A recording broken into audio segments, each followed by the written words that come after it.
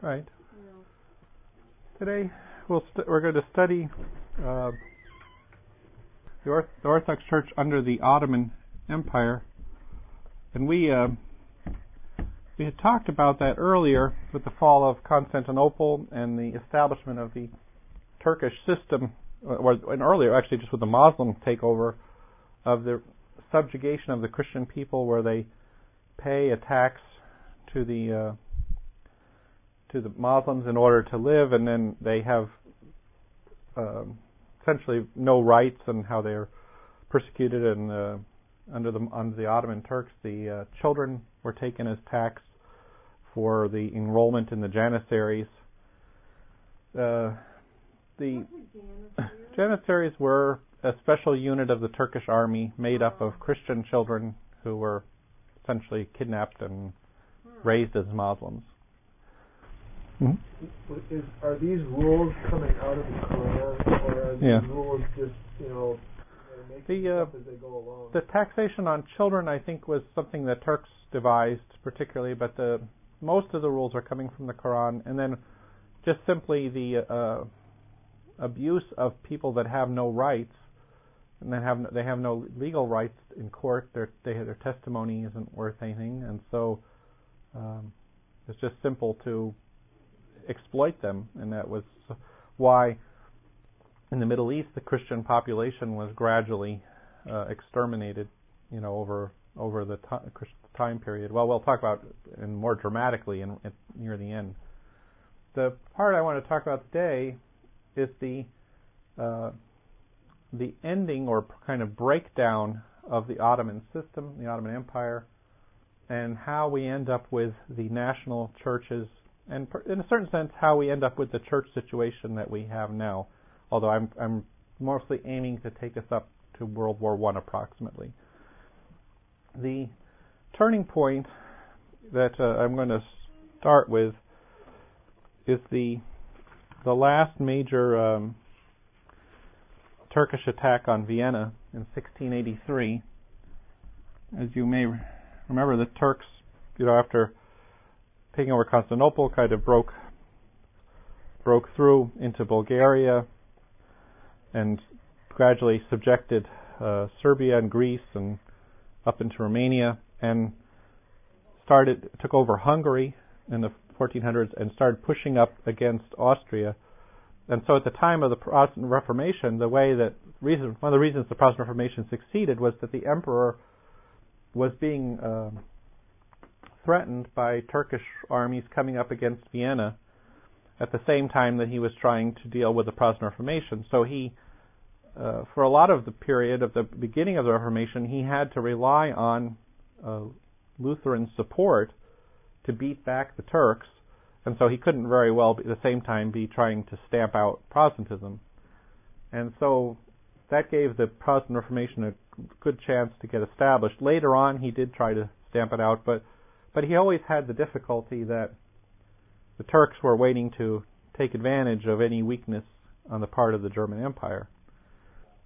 So in the 1600s, the Ottoman Empire kind of was at its peak here, and meanwhile was spreading back down into Arabia, because the Ottoman Turks were the group on the lands of the former Byzantine Empire, but they extended their control down all the way to Egypt and along the north coast of Africa and down into Mecca, and kind of took over the whole Muslim world, or a large part of it. Sorry, not the whole, because India and obviously Indonesia were not part of the Ottoman Empire. But after 1683, what happened is that the balance of power had shifted. Europe had been modernizing, coming out of the Middle Ages, and the Turkish Empire, in the Muslim empires in general, although wealthy, were wealthy as a result of conquering wealthy countries. And once they stopped conquering, they were not acquiring more wealth, because their system, which was the enslavement, especially the robbing and enslavement of the subjects' peoples, I mean, sort of like communism. When communism first took over, naturally they had lots because they were pillaging the country. But once once you have just the same people and you kind of pillaged them all out and destroyed the country, it was not a creative society, so it gradually became impoverished and backward. Now, when did it start? When did the Ottoman Empire? Well, they started in the 1300s, okay. And they took over Constantinople in 1453. So the Ottomans started to have become weak, governmentally and militarily, but also there was a sense in which they realized that the West was superior in technology and culture. And this starts leading to a crisis in the East for Muslims, and then also for Eastern Christians, of the kind of the West as a higher culture. In the Byzantine period, Byzantium was the center of world culture, and so the highest intellectual studies and development was all there, and so that's why Byzantine Christianity is not at all anti-intellectual. It rejected scholasticism, but it did so kind of in the understanding of what scholasticism was, a betrayal sort of the Christian idea of a unified universe and a direct spiritual connection to God. But with the Turkish takeover, you had the loss of education among the Byzantines, and also the not very much as education you had some among the Turks, but they come to sort of see themselves behind Western Europe, and this creates two things: a kind of desire for sort of a westernization, in a way, let's say an idolization. Yes, idolization, and jealousy or reaction. That in this process, you see it really to today in Eastern countries, the Muslim countries, that they, on the one hand, want to westernize in a kind of uncritical way, that they adopt things that we wouldn't think particularly desirable to adopt, but they, on the other hand, there's a kind of irrational resentment against the West based on this kind of fear of Western superiority.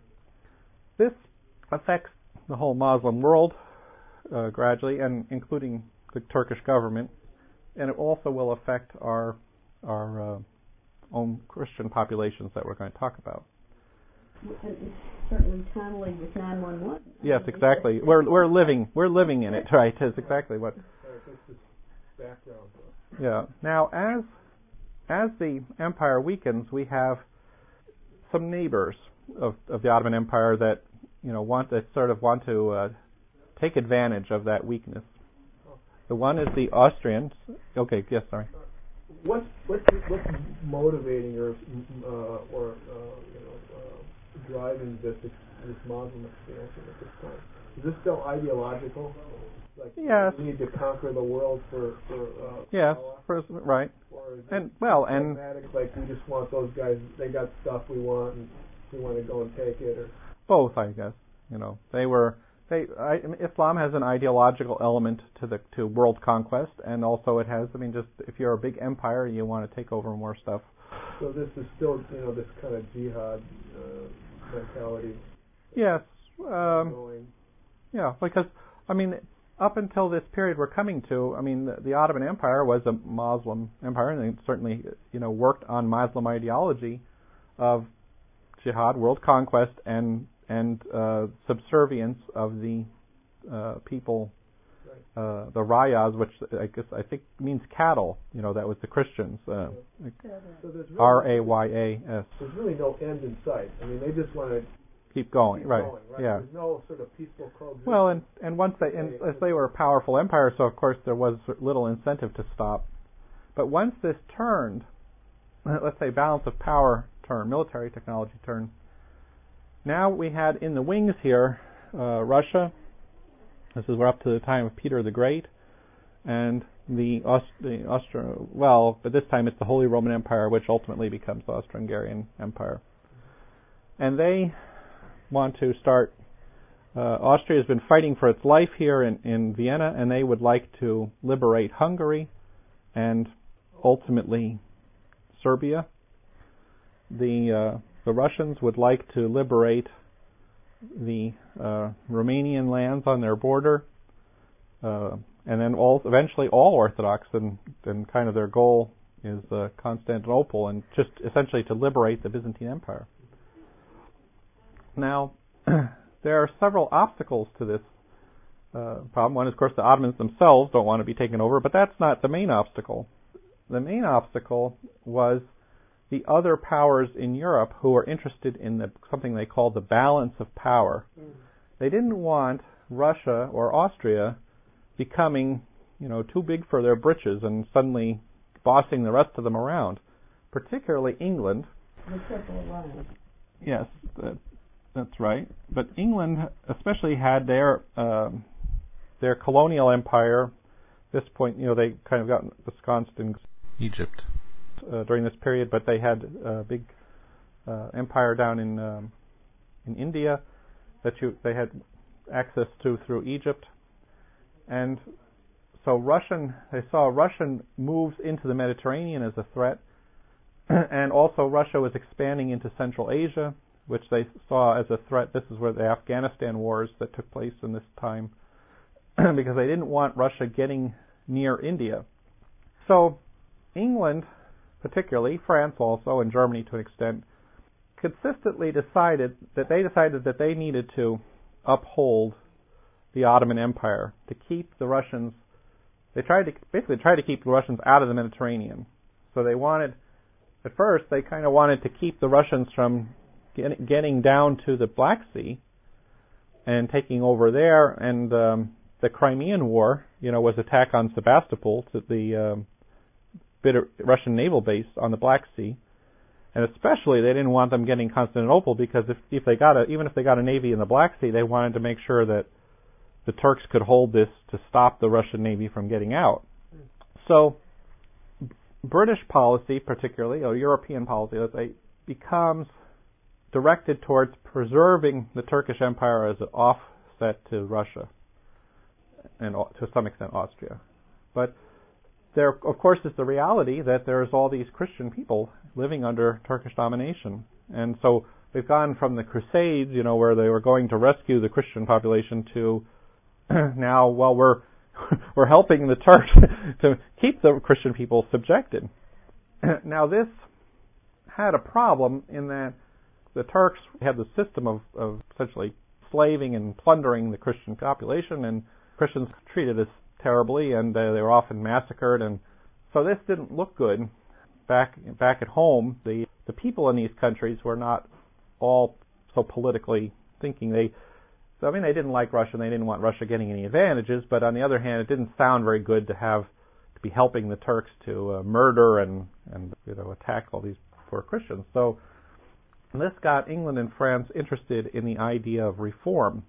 And so they had their ambassadors in Constantinople, and they were helping the church. They're basically helping to buy certain candidates to be patriarch. You had to buy your office, and so England and France started taking turns putting up the money to put either a pro-Protestant or a pro-Catholic patriarch in. Actually, during the 1600s was the height of that. You had almost a different patriarch every year, on average, for the whole century. Just slightly less. Slightly more than a year each, but then you had. So they had the idea of trying to influence the Turkish government towards maybe some reforms to make things sort of look good, that they were having a positive impact here.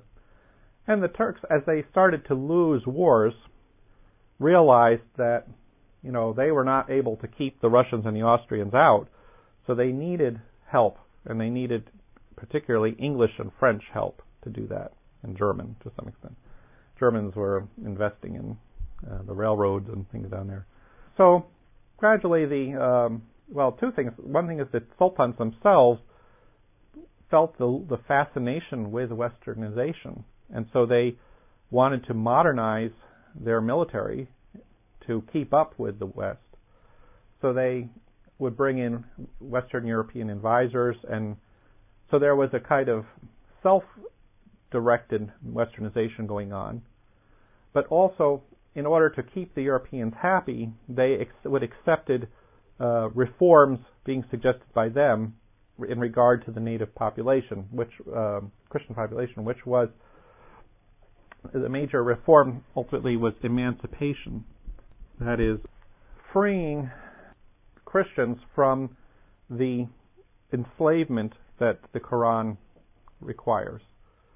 And when this happened, this created the rift in the Muslim world between what we have now of the modern Muslim governments that are essentially westernized and want using, that have parliaments and elections and, at least the form of that.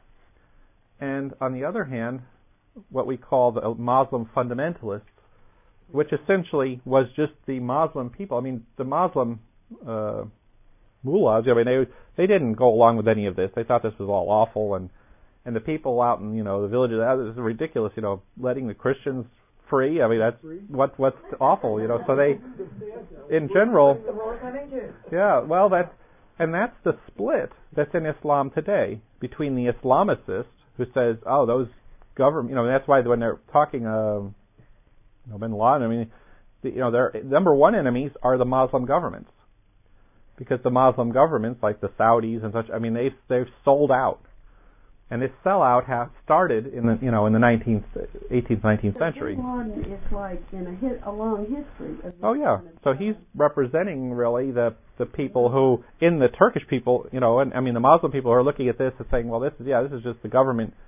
Our leaders are selling out to the West, and we're not going to put up with it. So that's right. So he's totally in line with everything that's happened in the last 200 years. And what's interesting is that the moderate, let's say the westernizing part of the government, those governments are still with us. So this process doesn't happen quickly, and it's still happening. It continues the division.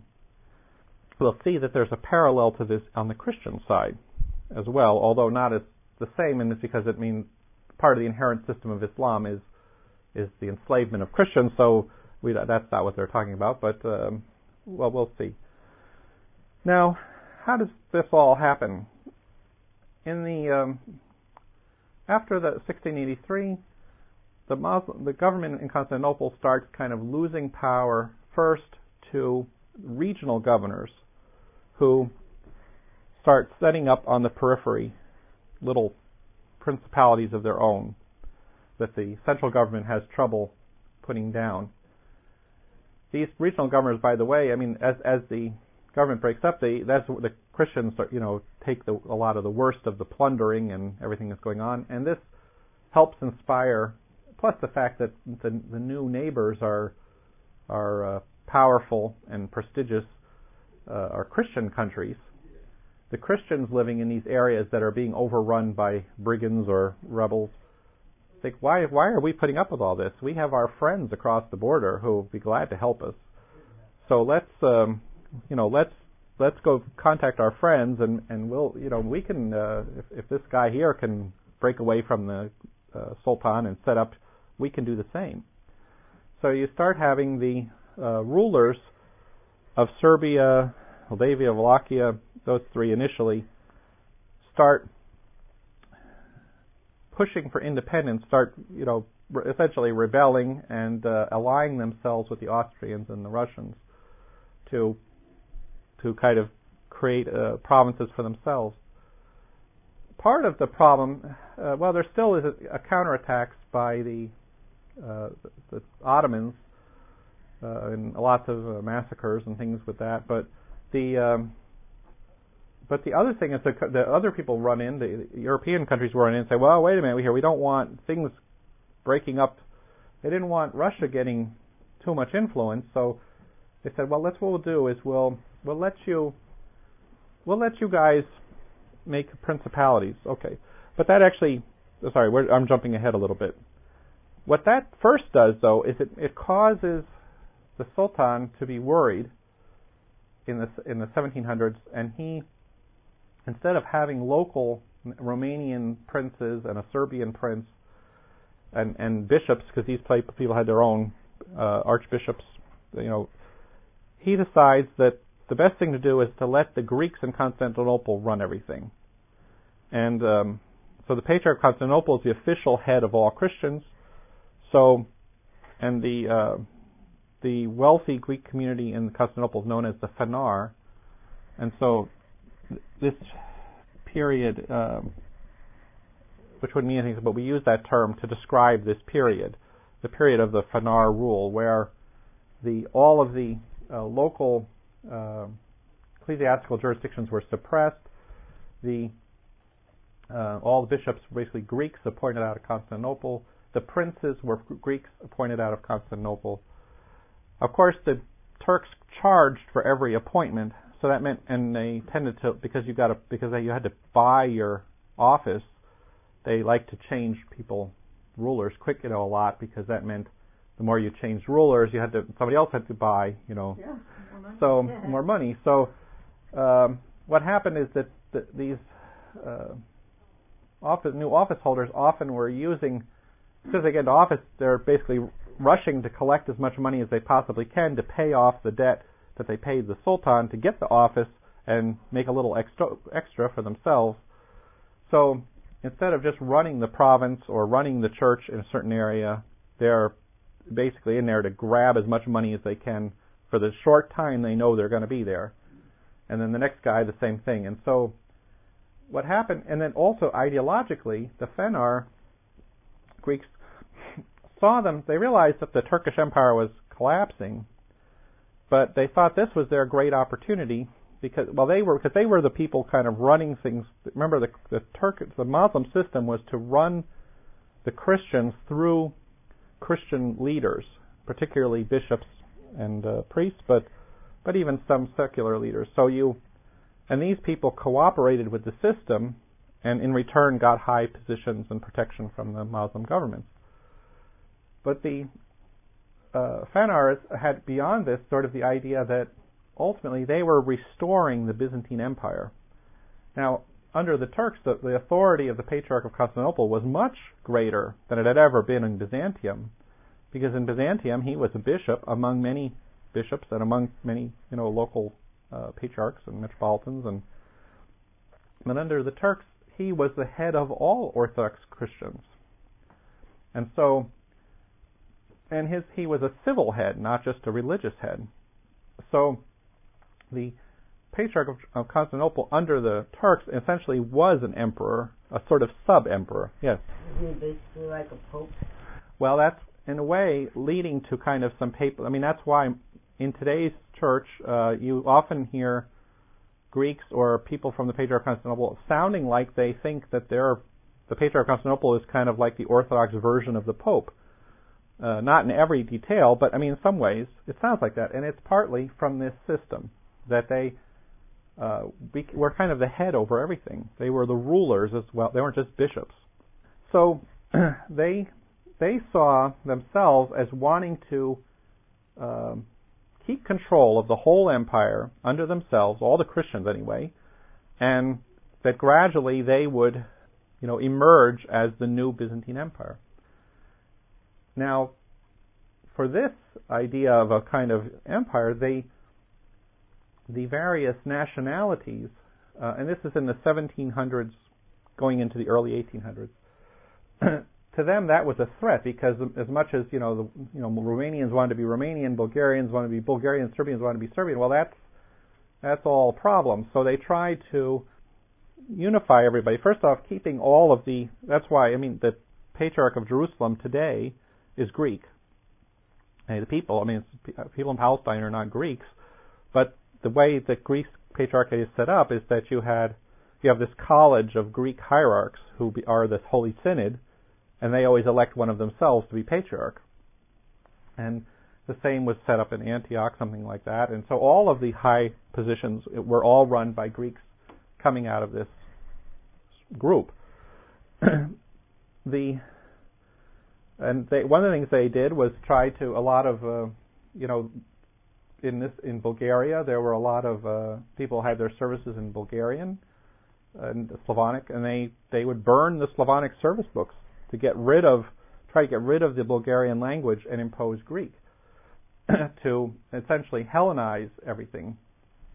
This group ideologically was one that was susceptible to Western ideas. You started to have an interest in Western ideas, but in a way, kind of like Peter the Great, attracted to not necessarily the Christian West, but to the modern rationalistic philosophy. And in a way, and they started starting schools, and you had a kind of emerging intellectual culture that was a copy of the rationalistic Enlightenment culture of Western Europe.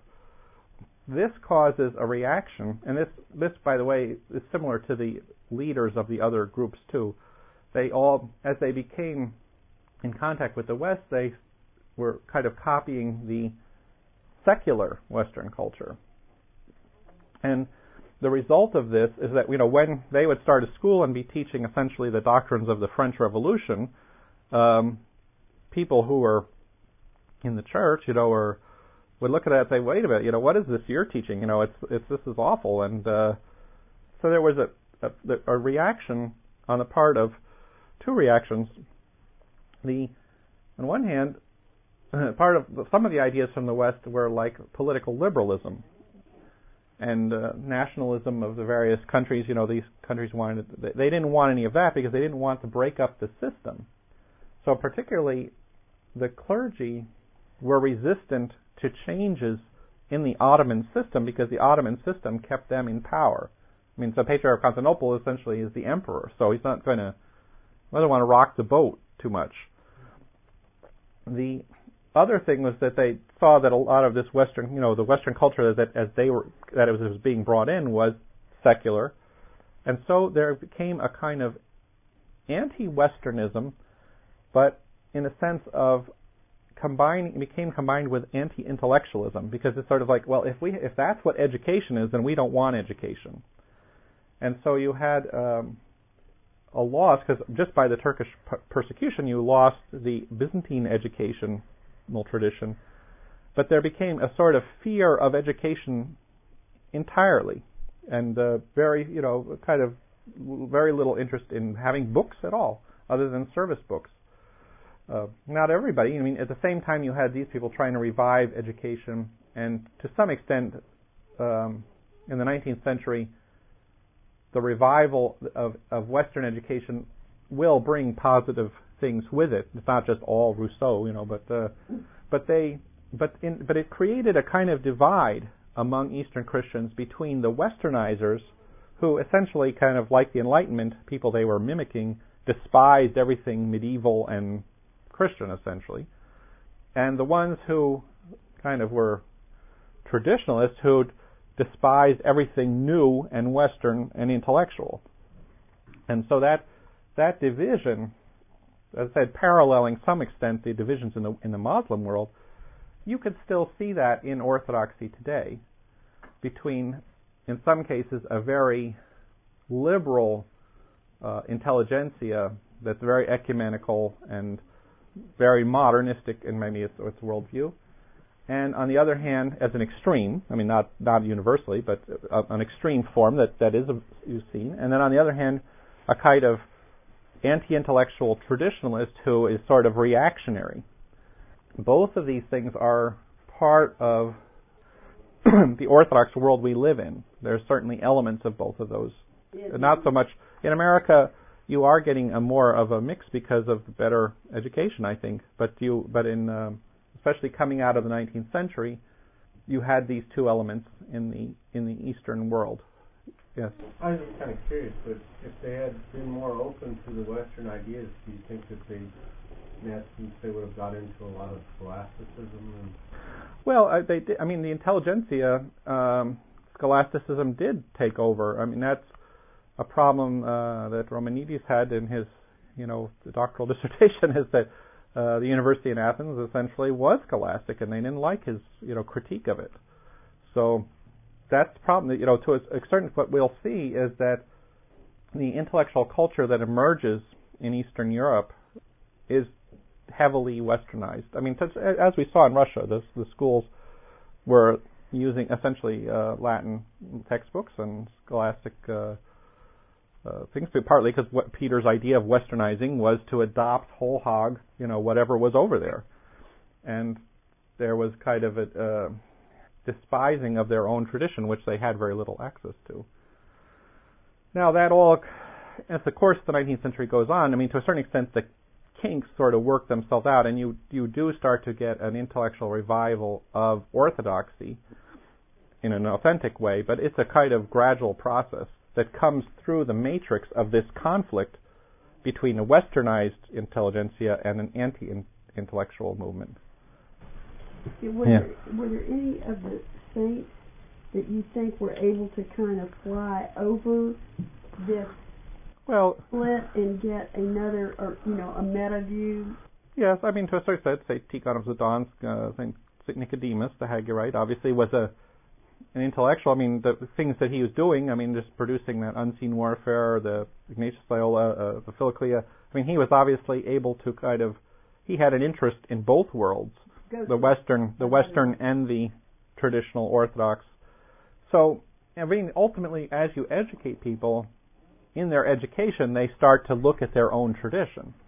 But the first impetus among these intellectuals was to reject, we're stuck in this awful world of the Ottoman, and we want something better, and we know that better thing is over there in Europe. So they begin kind of as imitators of the Western rationalism, but it develops. I mean, that's human nature. We're not all just stuck in our ideological slot. Okay, so the result of the Fenar doing all this, though, to try to create the new Byzantine Empire, is that by the beginning of the 19th century, the Romanians, the Serbians, Bulgarians, and Arabs, were all very united about one thing, that they didn't want to be under the Greeks. I mean, they particularly didn't want to be under the Fenar Greeks, and they wanted their own countries. They wanted to be left alone by those people. So they started using their relationships with Austria and Russia and to force Constantinople to give them more independence. Partly what really kind of finished it for the Fenar was that in 1821 the Metropolitan down here in the Peloponnesus declared a revolution, and that the Greek War of Independence began. Initially by all the local brigands going in and massacring all the Muslim people in the towns in that area, and the initially almost lost the war right there because they would do all these massacres. Of course, then the Turks started massacring all the Greeks, and that got all the Europeans upset. So the Europeans didn't want to support this initially because they thought, well, we want the Ottoman Empire to survive, to hold off the Russians, but then they said, well, we can't have the Turks killing all these people, so we'll have to do something. So they intervened about 1827 when the Greeks were losing, and when it looked like they had lost, essentially, the war. They kind of jumped in there and rescued them, and then set up the Kingdom of Greece, but just in southern Greece. Well, that meant when that rebellion happened, the Turks, rather unfairly, went over to the Patriarch on Pascha morning and strung him up in the courtyard gate to show their displeasure with the whole thing. And then they decided that putting Greeks in charge of everything probably wasn't a great idea, so they started letting the local people take charge. But the local people, with the support of their neighbors, were able to kind of establish autonomous states initially in the early 1800s, where they were essentially independent, but they declaimed, officially under the Sultan, because that was what the English would not allow these places to become independent or, let's say, protectorates of Russia or something. Well, protectorates were not under Russia. They would say you had to be under the Sultan, but you can basically be protected. And so they started to develop their local cultures, to bring back their local languages, publish books, establish schools, and create Serbian, Bulgarian, and Romanian cultures. And gradually, through the wars, I should say something, but well, in 1870s, there's a Russo-Turkish war that the Russians win decisively. And this gives the opportunity for all these countries to become independent and to reestablish their church independence as well. Initially, the Patriarch of Constantinople tries to excommunicate them for doing that and declares the heresy of Philotism, which is nationalism, which is a legitimate heresy, because when the Bulgarians started their Patriarch, they said, okay, every Bulgarian, wherever you're living, you're now part of the Church of Bulgaria, because our church is made up of anyone who's Bulgarian. Well, that's a heresy. Strangely enough, though, the Greeks in this country, I mean, you have Greek Orthodox churches, I mean, that's a Philotistic setup. Because you can't, in the Orthodox Church, establish jurisdictions by nationality, only by location. But it is proper to have a Orthodox church and jurisdiction in Bulgaria for the Bulgarians. But if a Bulgarian is living in Greece, well, he's not part of the Bulgarian Orthodox Church. He's part of the church in the town he lives in. Now, in America, this Philotist problem is, kind of here because each nationality has its own jurisdiction. But it's really an error because we're supposed to be only jurisdictions by location, not by nationality. So so nationalism is a heresy in the sense if you try to apply it to the church. However, European nationalism, 19th century nationalism, is the ideology of these people. I mean, they established their states kind of on the basis of Western models. You had a clash of the liberals who wanted representative government, constitutions, parliaments, and the autocrats who wanted the king to basically run everything. But all kind of on the Western model. That's why when you go to these countries, of course you had communism, but in a sense they didn't recreate Byzantium because they were not looking for because Byzantium is sort of non-nationalistic. I mean, even the Greeks were interested in presenting themselves as a revival of classical Greece. And that's when you go to Athens. I mean, essentially you see, the modern city with the Parthenon there. Not, there's no obvious continuity with Byzantine Greece. If you go to Thessalonica, you see it's sort of more Byzantine city. So they weren't restoring Christian Roman Empire. They were restoring pagan classical Greece and Greek culture. So Hellenism, this is where the idea of Hellenism as kind of a sort of mystical goal comes in. And that's tradition that they are preserving, because that was what the Western people thought was so great. I mean, the English people didn't care about restoring Byzantium because they thought Byzantium was some kind of corrupt form of Christianity. But, the golden age of ancient Greece, well, that's something good. And they adopted that mentality themselves. Yes. Well, Justinian, of course, shut down the School of Athens and all those kind of things. So, right. There was. It's ironic, that the West ends up adopting all of that stuff through Boethius and all that, and they glorify all of that. Well, and through scholasticism, later, the scholastic idea of kind of making human reason, as in Aristotle, the arbiter of our existence here, means that, that secular look at philosophy, secularization even of ancient philosophy. So that's why you create, out of the Ottoman Empire, we get essentially secular modern states. There are Orthodox people living in them, but the leadership of these states really look to the West, and Western nationalism and kind of classical heritage as their reasons for existence, and kind of to preserve, Bulgarian nationality for Bulgaria, and special Bulgarian history and Bulgarian this and that. So there's a kind of a loss of the Orthodox tradition in all this. eventually. Yes?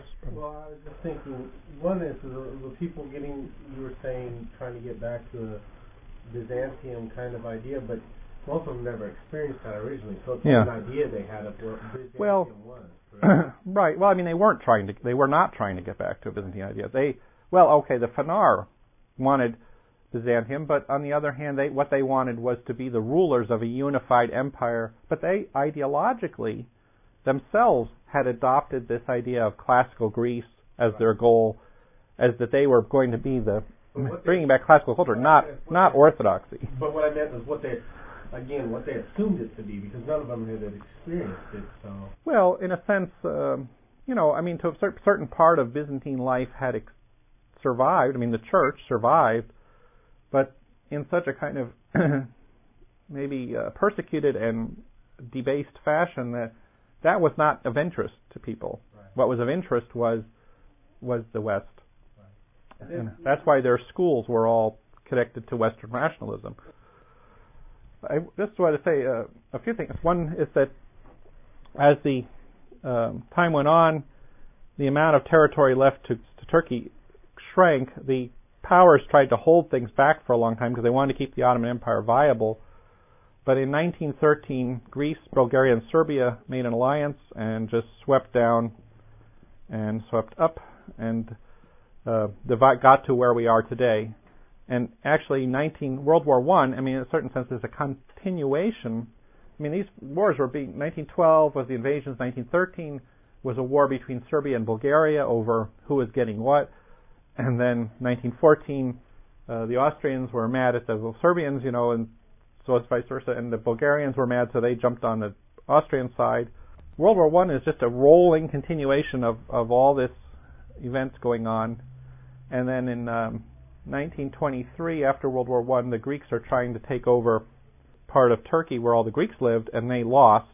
And that's when all the Christian populations were expelled, and there was this exchange of populations. Meanwhile, as the Ottoman Empire was shrinking, the Muslim refugees were being resettled by the Turks into Christian areas to try to as buffers, and so you had the emergence of these were people also very upset about the Christians taking over, and so they also had a kind of jihad ideology. The other thing I mentioned, emancipation, the Crimean War is what led to the official, where the French and British had fought the Russians for preserve Turkey, but demanded in return official emancipation proclamation of the Christians are now equal citizens with the Muslims. There's no religious distinction. Different religions, but no political distinction, no legal distinction. In practice, completely rejected in the empire. The result of it is, though, that there's a massive amount of as the Muslims realize that they are not going to be able to keep the Christians as slaves, they suddenly say, well, why do we have these people here at all? We don't need them. They're a threat because the Europeans are going to say, oh, you have to let them do things. So just get rid of them. So there became this policies essentially of mass extermination of Christian populations. Partly with the Greek rebellion that began, it was going on to some extent, but it accelerated. You had big massacres up in here, and then so in the 1860s you had tremendous amount of massacres all through Syria, Lebanon, tens of thousands of people. I think like in Syria, Lebanon, 60,000 Christians were killed. In southern Turkey, in what's Mardin area, 96,000 Christians in that city area alone were killed. The massacres there were a series. We hear about the Armenian massacres during World War I, about 1 million, but before that there were 2 waves of Armenian massacres, each probably about 100,000. So there was 100 to 200,000. And then after those massacres, I imagine a lot started immigrating. Well, of course, that caused people to flee. So, the way the Middle East is now, you go to the Middle East, there's very little Christian population anywhere except Egypt. See, Egypt had broken away from the Ottomans attempted to modernize sooner, and second, got under a British protectorate in the 1880s. And so the Copts were mostly protected up until the 1950s when Nasser took over. So that's why now there's still a large Coptic population, and they're being persecuted for the same reason, that since we're not allowed to enslave them, what good are they? So this transformed, this created essentially the hatred in the Middle East. They kind of unleashed, the Muslims, always in a sense hated the Christians, but that now, since they couldn't control them, they wanted to destroy them. And the Christian population, what was left of the Christian world in the Middle East, was largely destroyed at this time. And that's why now you go to these places, they're mostly empty. I know. I thought it had been this way for hundreds of years, but apparently they've been persecuted. They've been losing ground because they've been conquered over 1,000 years. So you have this destruction and mass exodus to the west still going on.